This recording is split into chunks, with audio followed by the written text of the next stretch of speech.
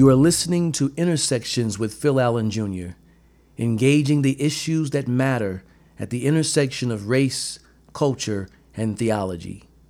My guest in this episode is Camille Tucker. She's not only a friend, but she's a professor at Biola University, where she teaches writing for film and television. She herself is a writer, director, and producer. She co-wrote the screenplay for the Lifetime movie The Clark Sisters, First Ladies of Gospel. In this episode, Camille shares about her experience at the intersection of race, gender, and faith as a Black woman of faith in Hollywood. Thank you, Camille, for joining me on the show Intersections. You know, I always love having conversations with you. I always glean and grow and am inspired when we have conversations. So thank you for being on the show. Thank you for having me. I'm really glad to be here on Intersections. Awesome. So let's dive right in. Let's do it. Tell us who you are. Tell us a little bit about yourself. I did a short intro, but I want people to hear from you. Where are you from? How'd you get into writing, directing? What inspired you? Okay, yeah. So I'm from Compton, California. I like to say I'm the first daughter of Compton, or at least one of the first daughters of Compton. A big part of my story is that my father was the mayor of Compton, beloved mayor, 3-term mayor, and my brother was the mayor of Compton. And then my brother went on to be a congressman that represented that district. So, a big part of my story is growing up on the campaign trail and being involved in local politics, knocking on doors, which I don't think you can really do that these days. Yeah. Nobody does it. We're doing phone calls and saying, will you vote for my father for mayor? And I'm the youngest of 4 siblings. My father not only was the mayor of Compton, he was a dentist. He went to Meharry Medical School in an HBCU. Met my mom, who was at Fisk, another HBCU, and moved out here. And he and his brothers had a medical building in Watts, California on 103rd Street. So I grew up in a family that was a very public family, a very public service family. And always just worked in my father's dental office during the summers and was always around people. And at a very young age, learned what it meant to serve the community, to be an activist, to care about Black people, to care about those who had less. And I really inherited that from both my mother and my father. That's awesome. So, yeah, and I'm the youngest, so I got to see a lot from a certain view. I think that the youngest child has, there's a 10-year span between me and my oldest sibling. So I was around a lot of adults at a young age, so just always observing. But let me tell you this is interesting. So I mentioned my father was in the sciences, and then he was also a politician. He was also an associate pastor at a Baptist church. Okay. So the faith, like in the many Black households, not as much maybe now, but a few generations ago, you were always raised like going to church with your parents or grandparents. And my mother had wanted to be an actress. And so she was a theater arts major at Fisk, but she ended up going into education because she said that there was no real opportunities at the time for Black women, especially she's a brown skinned, a dark skinned, beautiful Black woman. Mm-hmm. And she said that there wasn't really opportunities, and especially she got married and started having kids, but she ended up becoming a writer and a novelist. So I look at a lot of my mother's dreams, and I believe I'm the one child that kind of most embraced them and pursued her passions. I wanted to be an actress when I was a young girl and did all of the theater arts and did all of the plays and musicals. I used to sing. No, I'm not going to sing for you today. I used to rap. I was a spoken word poet. I didn't know the singing part and the rapping part. My name was DJ Cammy Cam, the classy MC. And I did beauty pageants. I was in the Miss California pageant. I had been pursuing arts my whole life. And it was so counter to my father, because my mother and my father were so different. but my mother became an educator and she had a Montessori school in Compton where I grew up. And those formative years, I attended her Montessori school, and I attribute that to just my love for learning. And it was a very Excel program. So those were just some of the beginnings. Education, art, community, civic service were big in my household. Wow, I didn't know a lot of that. You kept a lot of that from our Ah, conversations. You know, you went to UCLA, right? yes, I did. Because your parents went to an HBCU, did you ever consider going to, did you ever have a desire to go to an HBCU?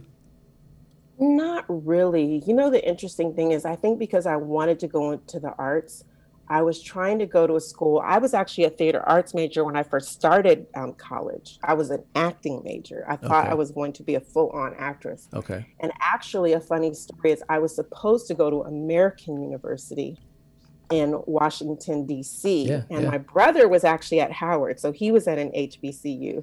But I actually got in trouble with my mother my senior year of high school for not taking the Spanish AP exam. Okay. And my mother, I had gotten accepted to UCLA, and she said, "You know what? You ain't getting out of my sight. You are not going to America, and you're going to be up there at the Howard homecoming and everything. You are staying your little tail here." And Wow. she sent in my UCLA papers for me. Wow. Wow. That's Little did I know, my destiny was being carved out and going to one of the top universities in the world, which also had an amazing theater arts program. But I switched from theater arts to creative writing while I was undergrad. I see. I wonder Yeah.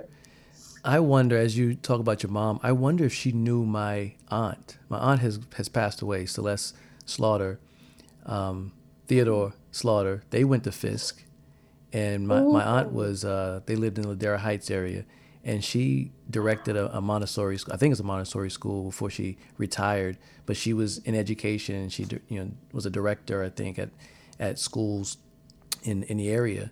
So I wonder if they knew each other. So you need to ask her. I have Al Celeste Slaughter. Yes. I have to write that down. I have to ask her. So, it's interesting that you're literally a first daughter of Compton. I You am. you I like to say that. you come from this political family, or this family. Your father was a mayor, and so I want to create some space right now before we move further, and just check in with you, because we talked before and during the election and the counting, and we all know the anxiety that the whole nation, or most of the nation, Right. was feeling, and I think on either side, because you really either wanted Trump to win or you really, really wanted him to lose. There was no real in between. Right. And so I want to check in with you as we enter into a Biden Harris administration. How are you feeling, number one? How are you compared to where you were right before and during the election? I'll start with that question. I was on pins and needles, and to see how many people came out and voted, it was the largest voter turnout, I think, in the history of our nation. And Biden, President-elect Biden, got the most votes of any candidate. I think, was it in 100 years or ever? I I mean, when think they it's do about it. 100+ years. Yes. So I was on pins and needles like the rest of the world. I actually voted for President-elect Biden and Vice President-elect Kamala Harris. And and we can get into that, but when the first numbers started coming in, I had a sinking feeling in my stomach because I felt that it was time for change. And I think one thing that I got educated about was we still do know, I think it's about 72 million Americans voted for Donald Trump. And I felt, there's a thing about seenness and unseenness. And as a Black woman, I was just wondering, like, how many friends of mine, or how many people that know me or love me or say they love me or are close to me, who are not people of color, voted for Trump. And why is it people think that that's okay when so much of his rhetoric has been so damaging? to Blacks and other people of color, other marginalized groups, it was kind of hard to take to see that first wave of red. Yeah. And I had to turn off. I kept refreshing, looking at the numbers, and we might have been texting or something like that. Yeah. I had to just turn everything off, and I felt God say, "Go to sleep. Just go to sleep." And I did. I had to go to sleep at some point and just trust the process. And as Christians, we do believe that ultimately it's God's will. And I really just said, you know what, Lord, I've done as much as I can on my part. My niece, bless her heart, she lives with me. She's in her 20s. She was doing calls, the last 2 days or so. She was like, we were just like all right there, Yeah. with her in the mix. But I had donated to the campaign, to Biden Harris, but I just felt like let it go, because there is my faith in addition to my activism Yep. for Black people and people of color. Yep. So then things changed. And I think you asked, like, how do I feel now? I actually feel very encouraged. And what I had to realize, like many people, and I think we had that conversation, which is the people who have been supporting Biden are people who have been wearing their mask, people who've been following the rules to try to stay healthy during the pandemic. And those were a lot of mail-in drop-off ballots, and those were counted last. And you know what they say sometimes, like they'll say, God is a God of the 11th hour. And that's what it felt like. It was like all of those votes started coming in and the tide started turning. And then Biden was flipping states that, like Georgia, that had traditionally gone red. And I will say this, one thing that I really thought was about Black women. Stacey Abrams getting 800,000 people registered in Georgia, and just the work of so many different Black women. The mayor of Atlanta being a Black woman, and really understanding the gravity of this situation and what it meant if we had Trump for another 4 years, and really just coming together. And then us having our first woman of Black and Indian descent to break the glass ceiling. There's glass like all under our feet now. Yeah. And she's a strong, powerful, and smart, brilliant woman. And I was just feeling like I cried, and I was just so encouraged about our future. Yeah. You said you cried. I would imagine, and I imagine you felt the same way when President Obama won, but even more so now to see a Black woman, someone Yes. that you look and you can see yourself. Because I felt the same way when Obama won. I just sat in my office at the church I was serving at. I just sat in my office and tears just started flowing. When I was young, you see movies, or younger, maybe college, early 20s, you see movies that depicted, say, a Black president. Usually it's a comedy or some TV show. It's just too unrealistic. Or you see TV shows with a Madam Vice President or Madam Secretary. But it seemed very far-fetched to see a Black president, a Black woman vice president. But it's real. Like, Yes. this is the reality. Continue to share more about what does it mean for Black women to see a woman, and really all women, because I got a text from a buddy of mine. He's a white guy, and he was saying his daughter can see herself as well, and that's valid. If we were to narrow it down and get very specific, though, a woman of color, and what that says about what the statement is made to girls of color. But talk more about that, seeing that. Well, I read this quote that really touched me. It said, growing up, you're always told you can be whatever you want to be. But then that hope starts to dim as you get older and you confront a lot of barriers and issues trying to get ahead. But here's a woman that's overcome stereotypes and gender roles and status quo. And it means that people are going to take my daughters seriously too. Wow. Yeah. And so I feel like it's one thing to say you can be whatever you want to be. It's another thing to see it. The optics are crucial and critical. And that's why seeing it in film and TV can be powerful, Yeah. because the media is so powerful. But to have it be in reality, there are little girls I saw on social media. I loved the post that people took of their little girl seeing the moment when she did her speech. And sort of in the frame, you would see her and then you'd see the little girl. And these were different pictures, and the little girls were all different ethnicities. But just seeing that image and that in the frame of Senator or Vice President elect Kamala Harris, and then a little girl staring at the TV screen That's and huge. showing the power of that.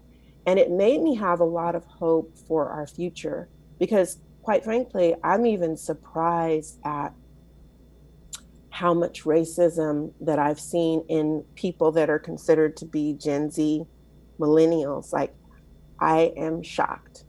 And I have more hope for those who are younger, who are seeing something like this now. I really hope. I'm like, God, we really need to dismantle this this systemic racism, this old, 200 plus years old, deep, hardcore. It's there and it's getting passed down, and I want to see that broken. But this really gave me hope for that. Yeah, I'm just thinking about the image. And that's it makes me want to come to tears now, thinking about the little girl seeing like the optics, the power of the optics, being able to now visualize. My niece, she just turned 13. Where has the time gone? And her birthday is on the heels of this. So she spent most of her life will have been with a black president and now a black vice president, potentially a black woman president. Yes. Mm-hmm. And a Yes. friend of mine texted me and said, "Do you know how radically different the next generation or 2 generations, 3 generations behind us, how radically different they're going to think?" Yes. Like, we cried when Obama won.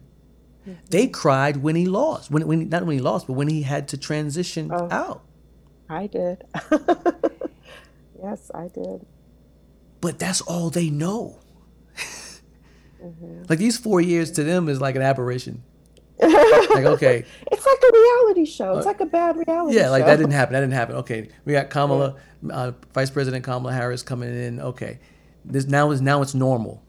That is so wild to me. Mm-hmm. How different their lives can be. Yeah, and I do think part of part of the reason someone like Trump, who is unqualified to be president, got into office is because of the deep-seated racism, and for the fact of seeing someone black or a person of color in authority as the most powerful person in the world, as the president of the United States. And then now, as you said, VP elect, and at some point, she may, after in 2024, could usher her right into president. And that is scary for some people. Yeah. But also just how smart she is, how qualified, how when you look at her trajectory. And, there's some people who've talked about her record when she was attorney general and so forth or what have you. But one thing that actually I am proud of is that despite some rumblings when she was first announced as his running mate, that Black people overcame that. And that those women and Black people, but if we look at the numbers, Black women and Latino women, we gotta give some shout out and some Exactly. praise for that, because the larger numbers for Black women and Latina and Latinx women really made a difference. Yeah, absolutely.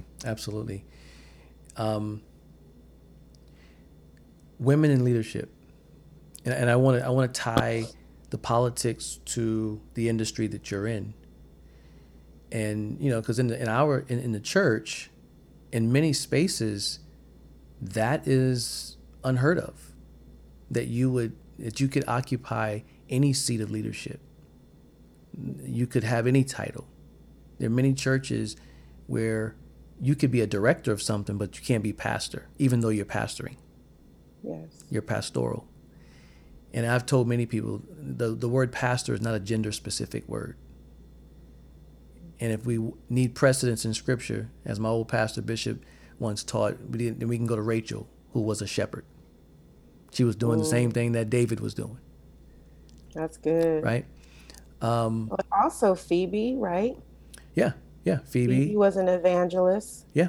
And Dorcas was an evangelist. You can go to Deborah. Deborah was a leader. Deborah was the judge. Exactly. For a period of time, which was the leader of the Jewish people. Yeah. Yep. You can go to Priscilla and her husband Aquila, who they both discipled Apollos. And if you know Scripture, where the order of the name can speak of prominence, Paul and it was Barnabas and Saul, and then when Paul came into prominence, became Paul and Barnabas.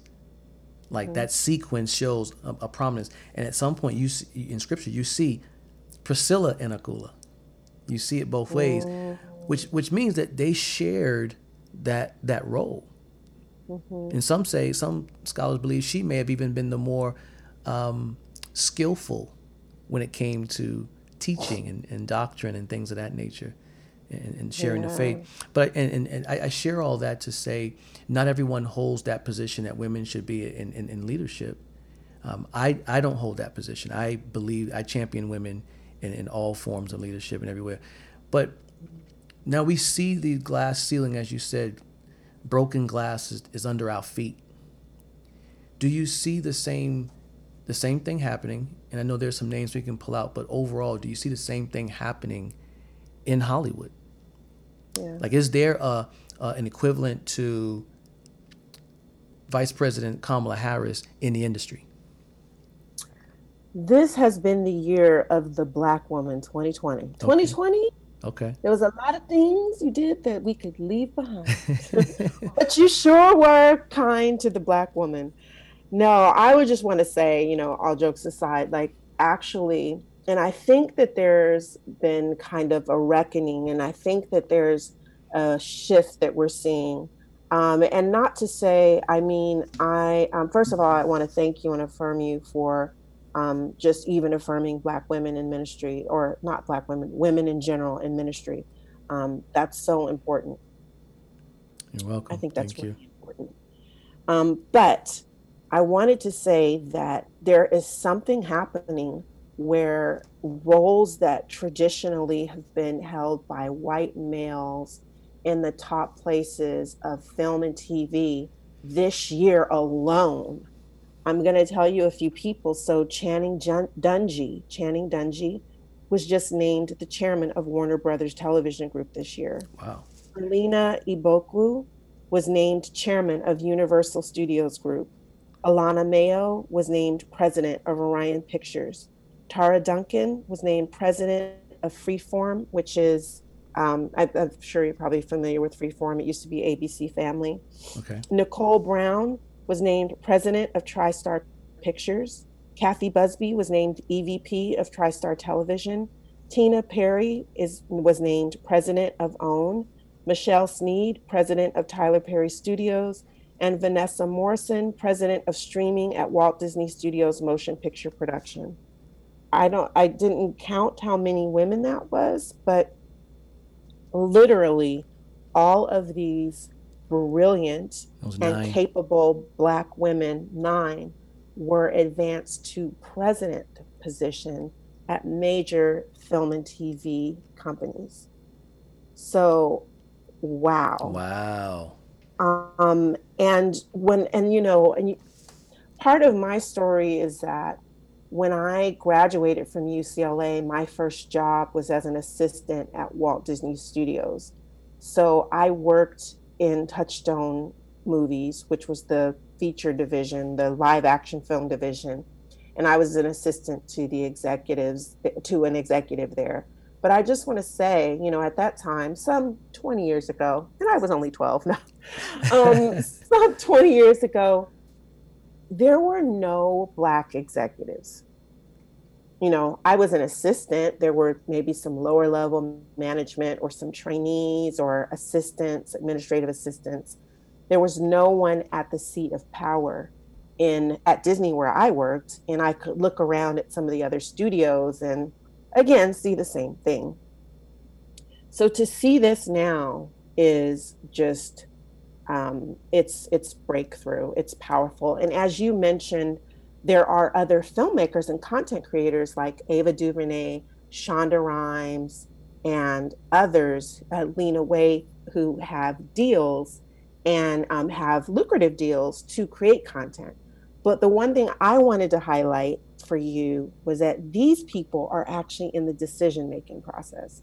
They're the ones who can give filmmakers deals, who can give TV creators deals. And so that is super important. Oh, that's huge, because we mainly hear about the Ava DuVernays, Right. the Shonda Rhimes. We Right. hear about their big deals. Mm-hmm. We don't hear about these women behind the scenes Right. that are now And calling shots. someone would have to give them those deals, right? Yep. So that's important too, because traditionally it's been pretty much all white males, some white females, making the decisions on who to give deals. So to see these people behind the scenes, it's not always about you have to be that writer or the director. You really need people in the boardrooms at the content networks, like the content created networks. The networks, the studios, and the production companies that have the funding, that have the distribution, that's where we need to see more faces of color. And quite frankly, we need more Latinx and Asian American representation there as well. Absolutely. And other marginalized groups. Absolutely. Thank you for sharing those names. I think it's important that we understand who's at the table. Yes. And it's not just, yes. And it's almost like when you watch sports, we're blown away by the athletes that are making so much money and have so much influence, and we forget that there's still a struggle with general managers and presidents and those in executive positions. We don't know who's behind the scenes making the decisions, and the same thing for the industry. So it's important for people to understand, to know these names, that these are women of color, these are Black women. I would imagine they're all Black women. Or these are women yes, of color. All of the ones that I just named you are all Black women. So these are Black women that are at the table. That's why I said this is a year. This is like, this year has been a gift to Black women. It's just been like, here you go. I want to come back to that statement too, because you said all the things that's happened over this year, but it's been a gift to Black women. I want to come back. I'm probably going to end on that. I want to come back to that. Okay. I think there's something powerful that you just kind of brought to the surface for me. But this show is called Intersections. So I want to talk about the intersection of being a woman, African American, and being a Christian while navigating Hollywood. Okay? Mm-hmm. What has been your greatest challenge or frustration living at that intersection in Hollywood? Well, my story is a little different. So I know that some people have different frustrations with Hollywood in terms of access, or maybe they feel I've been writing for years or directing for years and I've never gotten an opportunity. So let me give a little context, and we'll go back to, and this will be like the second part, because I mentioned when I graduated from UCLA, my first job was as an assistant at Walt Disney Studios. And a fellow UCLA alum and I got together. Her name is Kim Green. We were not film majors. We were both, she was at NBC as an assistant to a producer. I was at Disney as an assistant to what's called a creative executive, the person who reads the scripts to determine whether they're going to get made or not, but is more of a lower level management. And we said, you know what, no one's going to give us an opportunity. Let's make our own short film. So we made a short film called Sweet Potato Ride.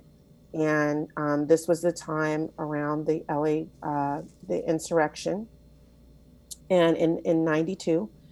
And we were still shooting on 35 millimeter film at that time. Now everything is digital. Yeah.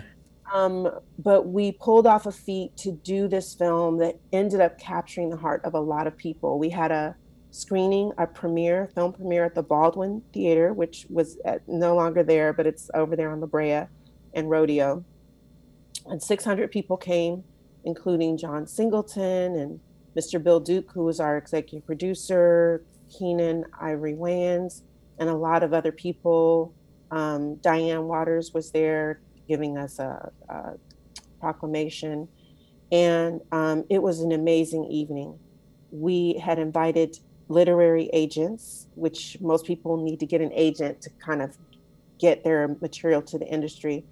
And we signed within an agent within like 2 weeks. And our career took off. Within that time, we had not written a screenplay before, a full-length screenplay. Like we had done little shorts, and we had done the short that got us, that we premiered. It was very well received. It ended up playing at the Sundance Film Festival. We wrote a script that was basically an African-American telling of My Fair Lady or Pygmalion, and met Robert De Niro at an after-Oscar party. I went up to him and I said, "Bobby!" Because I had heard that his nickname was Bobby. And he thought he knew me. He thought I was a different filmmaker based in New York. And he said, "Get your script to, my production company." And our agent sent it to him, and he became the producer on the first screenplay that we sold. Now, Really? mind you, yes, yes. It's crazy. I feel like when I look back at it, I see God's fingerprints all over it, because Yeah. there was no way that I could have, or my former writing partner, Kim Green Williams, could have orchestrated that or anything.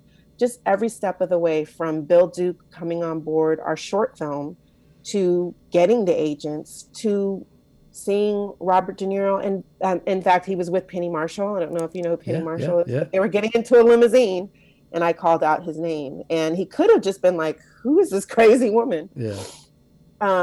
But anyway, we sold the script, and the script sold to a gentleman named Mark Platt, who was then head of TriStar, who's also like the producer of La La Land and a lot of other great films since then. And we became kind of the darlings of Hollywood. As next thing I knew, we were in Variety magazine, we were in Premiere magazine. We started doing a whole bunch of press. I had an amazing publicist named Mark Cheatham. Mark, yes. Who was a genius. And one of the big things was that he got us a story in the LA Times, in the calendar section, a huge photo story. It wasn't just like some little article that was talking about how we didn't have a lot of money, but a lot of vision. And so all of those things together just made my entrance into the business just so different. Okay. I will say one of the biggest frustrations for me, because at the time all of this was happening, it was like a Cinderella fairy tale. 1 minute I'm a secretary at Disney, the next minute I'm going back having meetings and seeing all my friends who were assistants there, and I'm coming in to meet with the executive. It was surreal. Wow. But it was a blessing. And to be honest with you, it's what led me to my faith, because I mentioned that my dad was an associate pastor in the Baptist church, but I really didn't have a faith of my own. Yeah. When we sold a number of projects and they didn't get made, because sometimes the studio will buy a project and put it on the shelf, I think that was a big frustration for me. It sent me straight to my knees and made me say, "God, what is happening? Okay, God, I know you're there. I know I was raised in a Christian household, but for real, what is going on?" And I feel like the answer just was calling me into a deeper. God doesn't answer that way. He's not like, "Oh, I'm going to give you the answer right now, so you just run off and do whatever you want."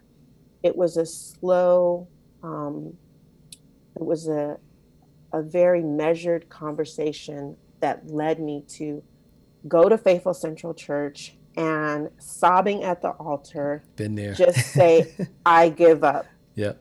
I give up, because I couldn't make it happen on my own in the professional world. Um, but I needed God. And I actually walked away from the business for a bit of time, the entertainment business, for maybe about 10 years. And that was when I got my master's at Fuller Seminary.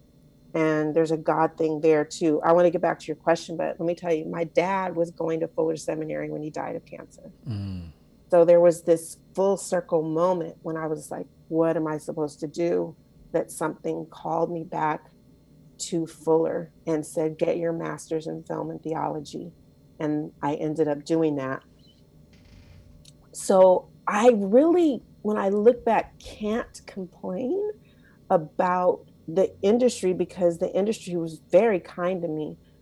But it is, but if you look at it, like getting to a certain point and not getting your movies made and like selling and having all this hype and stuff like that, but then it's like not coming to fruition. I think there was a spiritual aspect of that, and it was inevitable because it was part of God's plan for me. But one thing that I will say is I think that um, you give a lot in the entertainment industry. Um, you have to put so much into your craft, into writing, into directing, into producing. It's a very consuming vocation. It's a very consuming profession. And so when I look back, I sometimes think that I missed out on some parts of my life by having such a passion for this calling.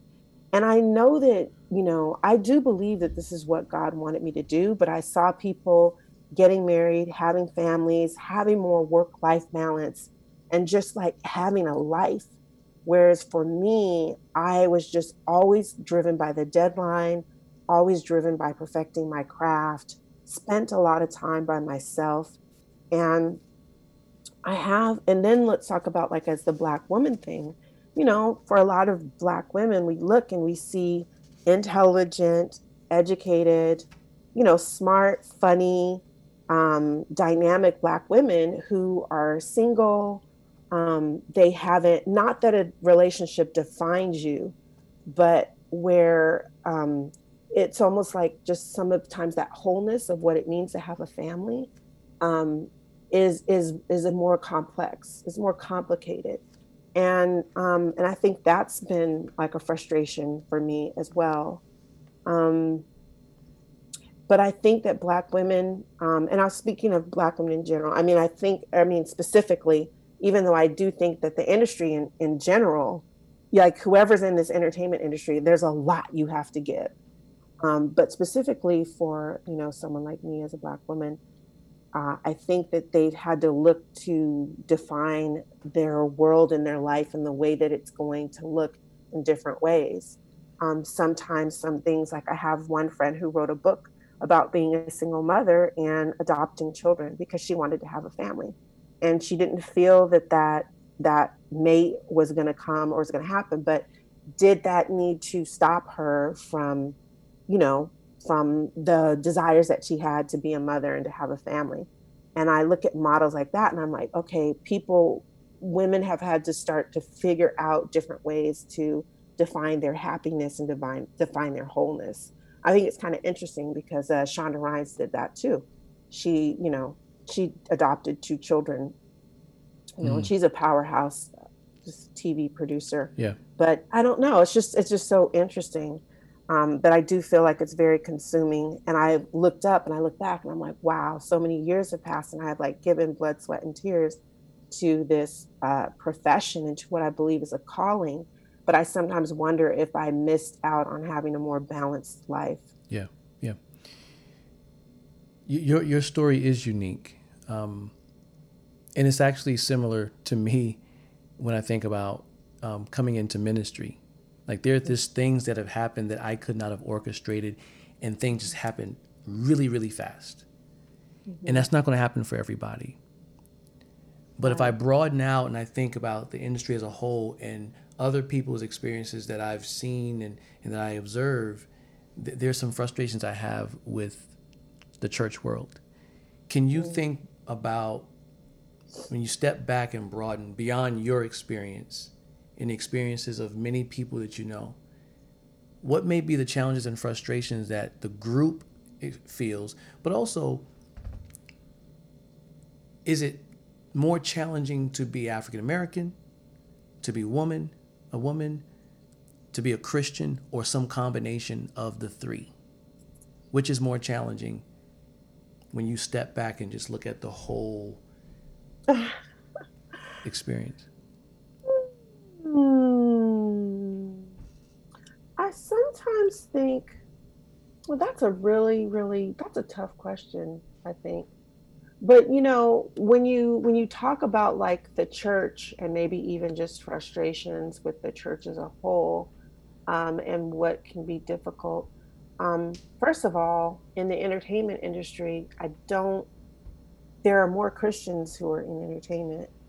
One part of my story is that I am a professor at a Christian university and I teach screenwriting. And I see all of these, a whole new generation of content creators who are Christian, who are getting into the entertainment industry. We may not always know who they are, but they're there. And as a woman, I kind of expressed, some of the things that I've struggled with just as a woman. But as a Black person, and then now we'll also look at the church, I think that the divide between the church, between white evangelical Christians and people of color or Black people who worship Christ, who are Christians, who are believers, that's actually really one of the most frustrating things for me. In the industry or in the church? Actually, you'll find it in both. Okay. You'll find it in both. In the church is what I was speaking about. Okay.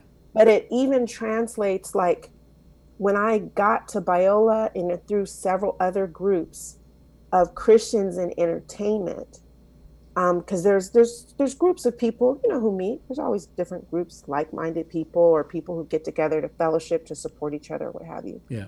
So I often found that those groups, or the people that are kind of networking, supporting each other, maybe having prayer group or whatever, or get together and talk about, the entertainment business. How can we pray for you? How can we support? They're often very segregated.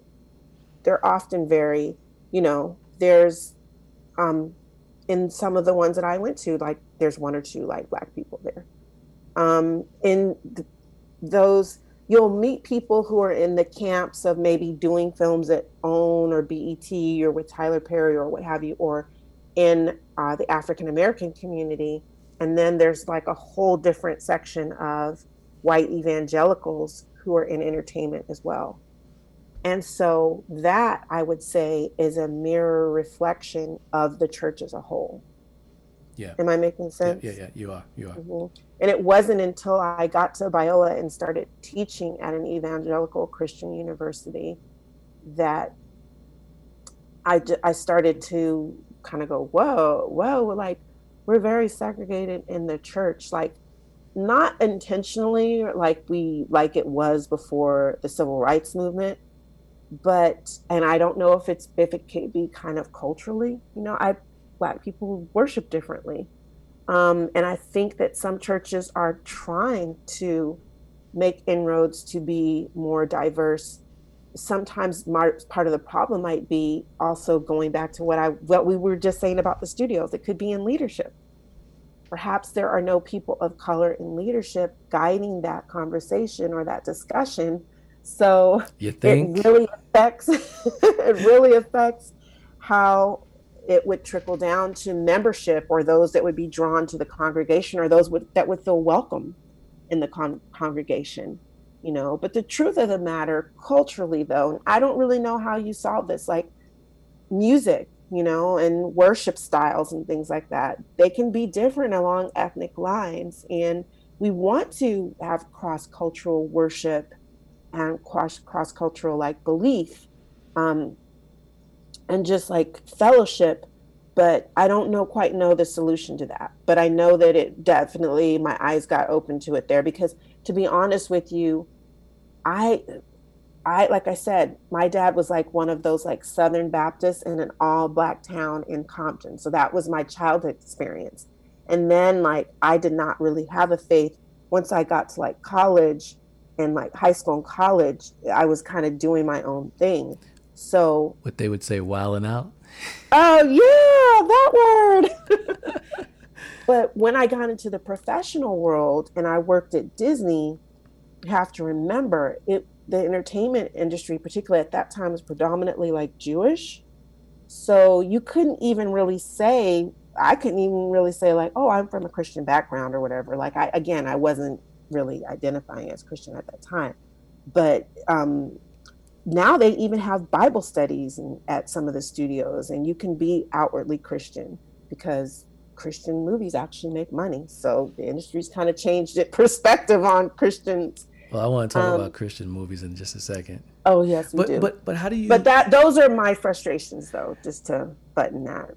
but how do you because you said the same thing happens in the industry, and I have my thoughts on what can be done in the church, and we talk about leadership and we talk about worship style and things like that, cultural expressions of worship. But in the Mhm. industry, how do you solve that there? Is it by having Bible studies? But I mean, even racially, like, is it more difficult, black woman, black woman, or Christian? Where are the challenges, and how do you solve the issues, whether it be faith lines or racial lines or gender lines? Pick one. How do you resolve the issue? Because you just named 9 women, black women, in executive positions, decision-making positions. That's one way of making some significant change. Absolutely, absolutely. Is that the Um, answer? and maybe that's the answer with the church, Mm. putting more people of color, women in positions of power. Maybe we need to see that type of what is it when because I don't play cards that much. What do you have like a flush or something like it's like you put all your cards down and it's all Oh, I don't play. I play spades. I just play spades. okay. Well, I don't know when you play. I have to learn how to play spades because I Yes. don't want to get my black card You revoked. don't. You don't. You don't. Yeah, we gotta get you in. No, but you know how like when you put down it's like a royal flush or whatever. Yeah, So in yeah. other words, what I'm saying is maybe we need to see that type of tsunami or wave or what have you, like in the church in general, seeing people put people of color, black women, black men in intentional roles of leadership, and being seriously committed to changing the way that things are done, being seriously committed to change. Yeah. The sad part is the church is always the last to make those moves. You'll see Mm, it in corporate America. You'll see it in the industry, in Hollywood, sports. The church is always the last.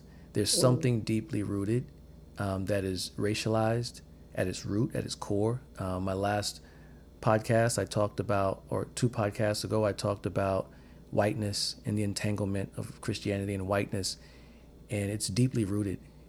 Then you got mhm. maleness, white maleness too.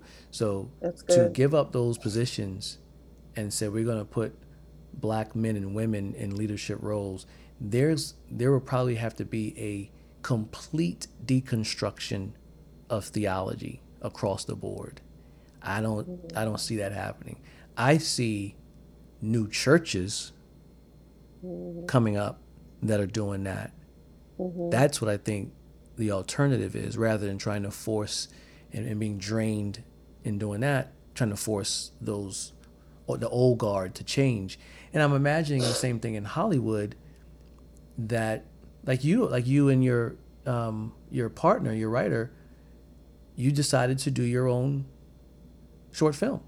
yeah. And that's kind of what the route that I'm kind of taking is I want to do short films, and maybe it's a bit of needing control on my part, but I want to take a similar route. I want to do more short films and have control over it, and go that route rather than depend on the powers that be to bless me.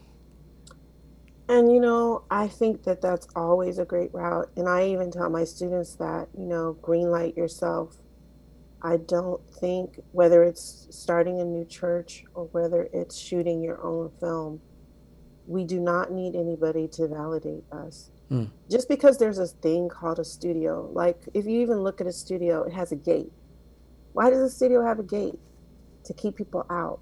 What's so protective in there? Really, what it's saying is the people in there are, in no shade, like I give respect to all the studios, um, I intend to and hope to and look forward and love doing business with the different networks and studios. But I'm just talking about the the mindset of the fact that the people in there are supposed to be so important that you can't just go up to them. And obviously, we know that that would be crazy if you could just go up and say, I have an idea. Do you want my movie, buy my script, or what have you?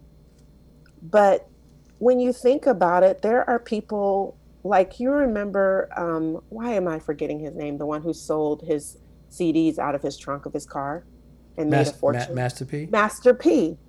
Master P sold his CDs Yep. out of the trunk of his car. There are people, so that model of he created his own distribution system. So you don't have to wait for anyone to get distribution. There's a thing called four-walling in the film industry where you work with a company or what have you, and you rent out the theater yourself. Mm-hmm. And you could pick the cities that you think: New York, Chicago, Atlanta, DC, LA, possibly, like, say for me, like for an African American audience.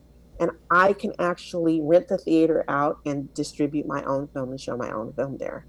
So I do think we have to have an entrepreneurial mentality Okay. rather than a just, I'm waiting for somebody to give me something. Wow. That's good. That's a good word. It's a good word. You know how I feel about Christian films. I think for the most part they can be corny and predictable. Historically, I've seen some terrible films, Right. but a film that you wrote the screenplay to, Mm-hmm. the Clark Sisters, that's a different film. The Clark Sisters, the First Ladies of Gospel. Well, first, let me clarify. I co-wrote the script. Okay, so you co-wrote I the script. also always love to give love to another Black woman, Sylvia L. Jones. Thank you, who, Sylvia. Yeah. So, I mean, hey, and you know what? One of the things, let me just say this because I think this is so important, and thank you for the kind words. The Clark sisters came from the hearts of Black women. If you see, the protagonists, the main characters, are Black women. And therefore, one thing I think that sometimes Hollywood, quote unquote, gets wrong is, I want to tell this story about, whoever it is, any political, Nelson Mandela or what have you. And often it is, and it has been in the past. Again, things have been changing, I would say, probably really a lot over the last 5 years. And we'll talk about, I know, Oscar So White and all of that.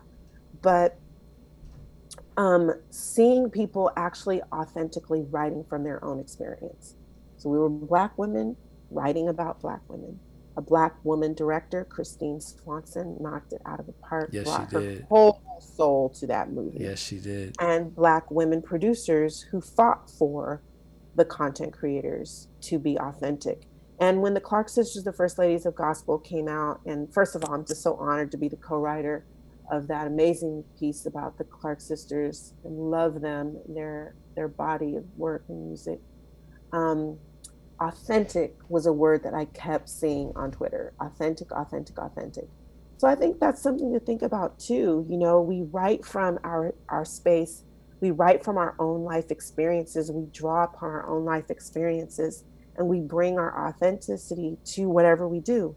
That's not to say, and I want to be very clear, that doesn't mean that I can't write something about like an Asian American person or Latinx, or that someone who's Latinx couldn't write something about a Black female or male. Yeah. And I think that all writers should be pushing themselves to go outside of their boundaries, of who they are or their own experience.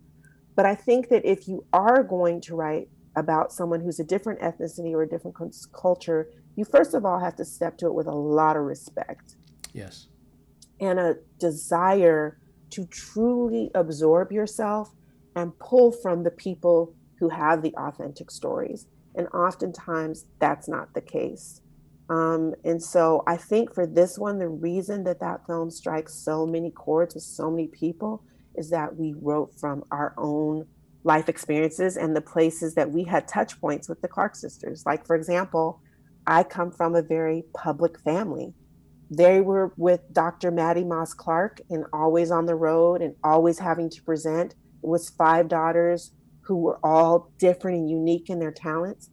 For me, always going to events that my parents had and always having to speak to adults, and there's 4 kids in my family and we had to know the right things to say. We were encouraged to be competitive and to have our own unique talents and gifts. So that's, I related at that point, and I even had, I would say, not more of a connection because I really connected to all of the sisters when I was interviewing them, but I could kind of relate a little bit to Karen being the youngest and kind of looking up and seeing things happen. Even the scene when Dr. Mattie Moss Clark and her husband, there's a domestic violence scene, and it's the way that it's handled is very, I can't think of the word, is very subtle and nuanced, and I think it was with deference, but we know that there's, some real strain in the marriage, and Jackie experiences violence as well. And that was a big deal, One thing I think we did was we brought a lot of things to a narrative that was quote unquote a Christian movie. Yes. That normally are taboo. Yes. That don't touch on. And it's because of what our commitment was for authenticity. So there's some things that we dealt with. We dealt with the patriarchy in the Black church, mm-hmm. in leadership in the Black church. Mm-hmm. And that scene with Dr. Mattie Moss Clark, yep. with the bishops, we dealt with that. We put it out there front and center. We dealt with domestic violence in marriage and in a family. We put that out there. We dealt with mental health, which is something traditionally in the Black community in the church, not to be critical, but it's like pray and it'll go away, and it's not about that. Yeah. God gave us also mental health professionals. And I think we were trying to show at some point when Dr. Mattie Moss Clark passed away that her daughters were so devastated that there was a need for mental health experts or mental health professionals to walk alongside them. And even Jackie being a nurse, telling that to her sisters. Those were some bold swings that we took. Yeah. But I do think we dealt with like kind of sibling rivalry or like, the whole blood is thicker than water, like family strife and what fame can do, the price of fame and how it can come in when you're so close knit and when you just come up like little girls like that. And then you get to a certain age in your life and then that fame thing, that's even a spiritual thing. Like, what profits a man if he gains the whole world and loses his soul? Not to say that any of the sisters lost their soul, but the temptation. Yeah, the tension there. The tension comes when you get to a certain level. So I'm really proud to be a part of a team that brought those issues to the screen. You said it best in terms of the authenticity. And that's why I said this is a different film with Christian themes in it, that's what it means to be Christian. But for so many years, we've presented Christianity in terms of you have to be perfect, and you have to say everything right, and you have to do everything right, or you're a bad Christian. No, that's what it means to be Christian. The messiness. Yeah, the messiness. Yeah, and that there's a God that loves in spite of the mess, or loves us through the mess, or gets in the mess with us, And that's why that movie to me was so special. To talk a little bit about, and you've already shared a little bit about the process of writing, but the opportunity, how did that opportunity come? The process of writing, going through that journey. Maybe you've already shared that, but how's it been since the success of the film, since the release and the success of it? I want to, but let me say one thing, and then I'm going to segue into how things have been. I want to say one thing about Christian films. So some of the critique about Christian films is that they are inherently dishonest out of touch, poorly acted, lack of diversity, lack of authenticity, and lack of beauty and truth. And I just want to say, and this is why it's so important that we have a generation of students who are actually going to film school who are Christians, who are really trying to learn about the craft. Because what Christian films try to traditionally do is actually broadcast a sermon.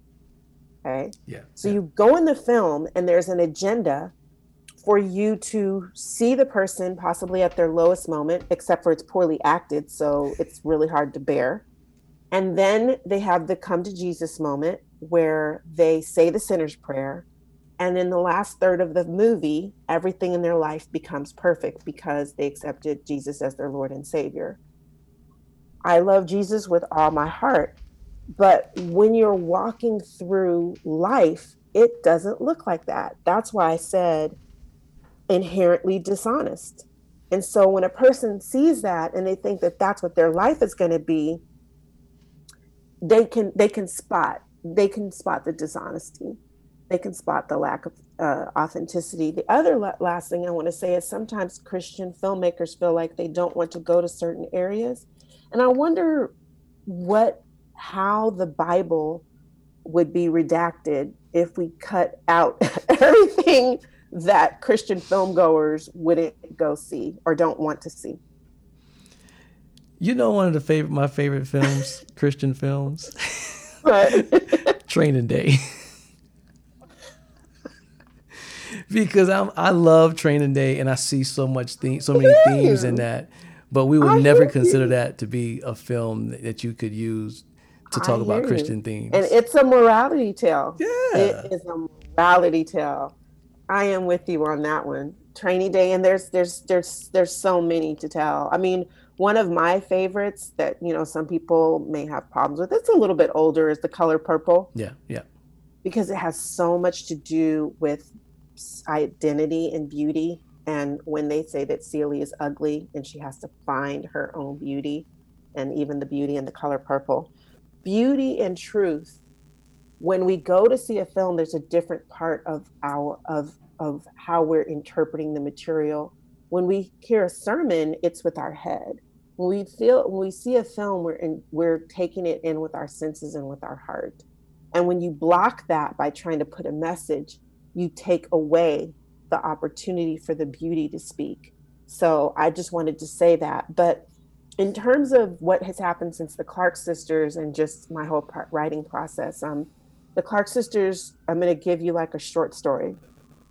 So that project came to me in 2005, and I was co-writing just a pitch with a dear friend, Sarah Finney Johnson, and we tried to sell it and it didn't get sold.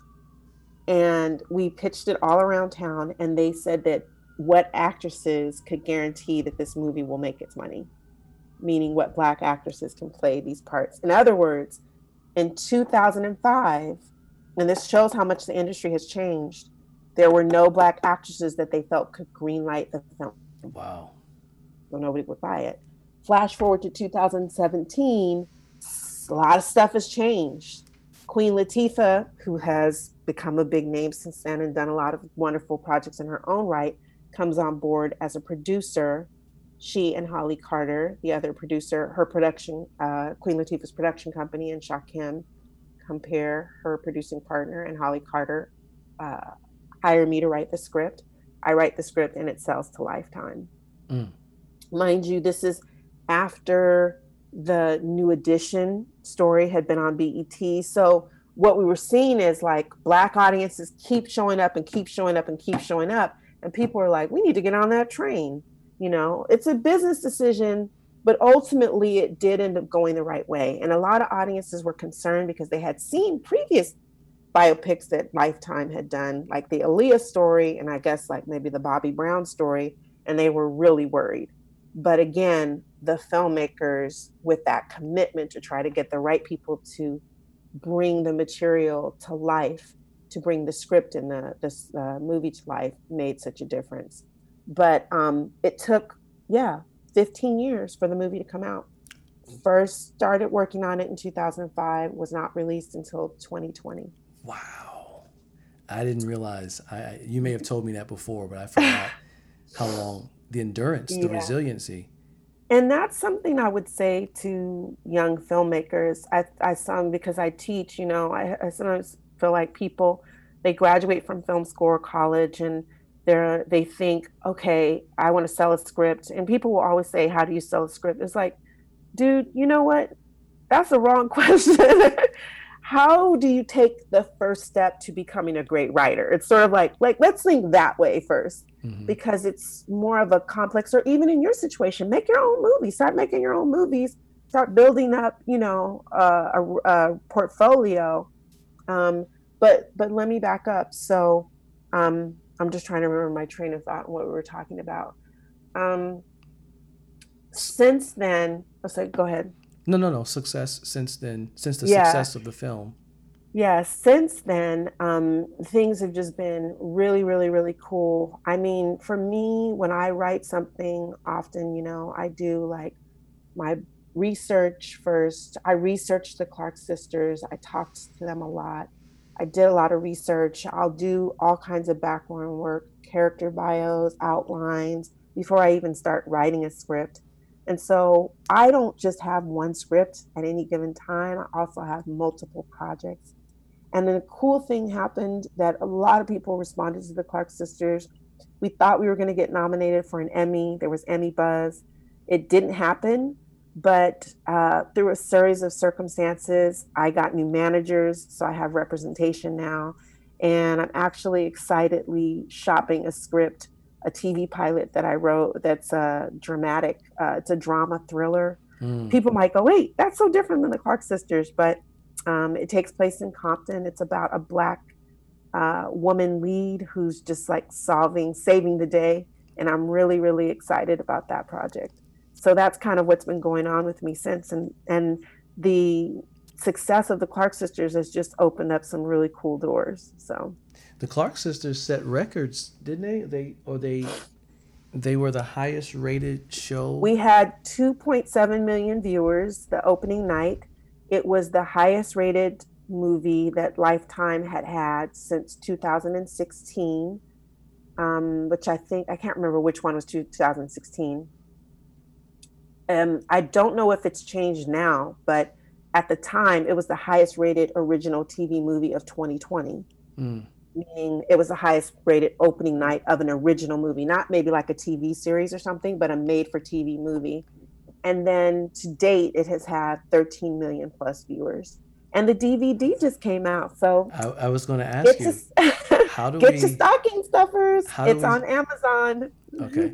Is it on Amazon or you have to get the DVD from Amazon?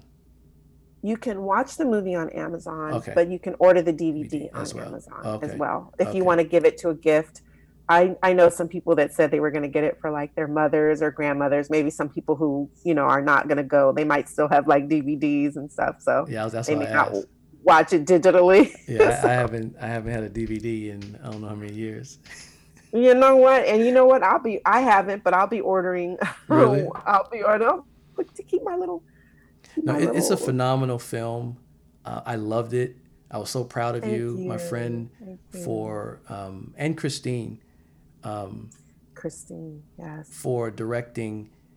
Just the honor of knowing you two, and I felt like a brother, just proud of your success, and was hoping millions of people would be watching, and they were. And everyone I spoke to Yeah. loved the film. Oh, Um, thank you. So grateful. it's a it's a necessary film to watch. Not just as for Christians, but it's a necessary film to watch for all of us, to show the authenticity of what it means to be a person of faith, what it means to be family, what it means to navigate the realities of the things that we struggle with. And It, let me just say also, I also want to just also give a shout out to Anjanou Ellis, who played Dr. Maddie Moss Clark, because when you yes, were saying it's a necessary film to watch, and she's from Mississippi. I think it's Mississippi, because I remember she was doing, yes, it is. I don't know why sometimes I forget these things. But, she comes from the South and she brought so much of we were talking, studying women that she had known growing up in the church, and just bringing just such power to the delivery of Dr. Maddie Moss Clark, and even little nuances and things that she brought to the script, and additionally just like helped to elevate the material beyond even what was on the page. And so I actually see that as a God thing, because it goes back to what you said about when you became a pastor and there were things you couldn't have orchestrated. We didn't know who was going to play the roles. We didn't know who was going to direct the film. That's only God putting together the project and making it very special. So I'm just so grateful for how it all came together, you know? Absolutely, absolutely. I want you to share one last word to Mhm. young women. If you want to get more specific, women of color, and if you want to narrow it down to black women, if you could say anything affirming, speak a word to them, what would you say to them? I would just say to all young women, I know it's so hard. I wish I could have told my 20-year-old self or 15-year-old self, you are beautiful in of yourself. God doesn't make mistakes. I feel like in my younger years, my identity was always attached to something or someone else. I always, it was a matter of if someone told me I was smart or good or worthy or beautiful, and I wanted to know the answer to that question. And I feel like I only really found my own center where I could say, you know what, whether someone takes me or leaves me, I am worthy. I am like a shining ruby or diamond. And I don't mean that in a corny sense, but I feel like we have to sometimes talk to ourselves and encourage ourselves. I've learned self talk, whether that's scriptures, I'm really just saying back some scriptures and getting centered, or even just saying, I'm enough.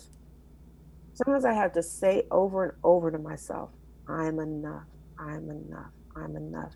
Because while we're talking today about some amazing things that have happened in my life and some blessings and some incredible career goals and milestones, I have had imposter syndrome. I have sometimes had this deep, aching sense of I'm not good enough. What if they find out I'm really not smart, really not good, really not beautiful, really not funny, really not the person you want to hang out with? And it can sometimes be like a hidden insecurity. So for maybe there's young women who can relate to that. Maybe we all have that in our quiet moments when we don't want to tell anyone or let anyone see. So just to know that you are enough. Please don't let anyone, a studio or a job that you're looking for, or a man or a relationship or whatever, define you. They cannot define you. We came into this world created by God for something unique and special. It has taken me years. I mentioned 15 years for a project that I loved to come to fruition and to come to the screen. So God is the one who is orchestrating your life. And God is the one who has given us our purpose and our calling. And I just hope that people can try to just hold on to the fact that God doesn't create mess, and He created you for a unique and special purpose. You are enough. There's a lot of work that has to be done to, I think, get to clarity on what you're supposed to do, to feel supported, to actually see the fruit of your labor. But God's time is not our time. And so I just wish I had known that when I was younger, that, that I'm enough. And once I did, it freed me and things started just coming to me once I was really, really grounded in that I'm enough. Amen. Amen. Amen. Amen. Thank you, Camille, my friend, for your time, for your wisdom, your insights, your transparency, your story, your life. Thank you. Be sure to go to You're Amazon. welcome, and thank you. Sorry, go ahead. Be sure to go to Amazon and look for the Clark Sisters movie. Order the DVD as a gift. Order it on digital and watch the film. I'm going to go back and watch it myself. And be on the lookout for Camille Tucker for future projects, whether it's television or film. There will be more. As our good friend Mark would say, more to come. That's right. Thank you so much for having me, Pastor Dr. Phil, my friend. And I look forward to seeing the amazing things that God is continuing to do in your life as well. Thank you. Thank you. God bless you. And thanks for joining me at Intersections. You can follow Camille on social media on Facebook or Instagram. Her handle is Camille Tuck, CamilleTuc, Camille Tuck. Or you can go to her website, CamilleTucker.com. If you have not seen the film The Clark Sisters, and it is a must-see, you can watch the movie on Amazon, or you can order the DVD and own it, or gift it as a stocking stuffer on Amazon as well. Please don't forget to pre-order my book, Open Wounds, on Amazon, available for pre-order right now. It will be released on February 9th, 2021. And if you haven't seen my documentary film, Open Wounds, you can go to openwoundsdoc.com. That's openwoundsdoc.com. Thank you once again for parking with me at the Intersections.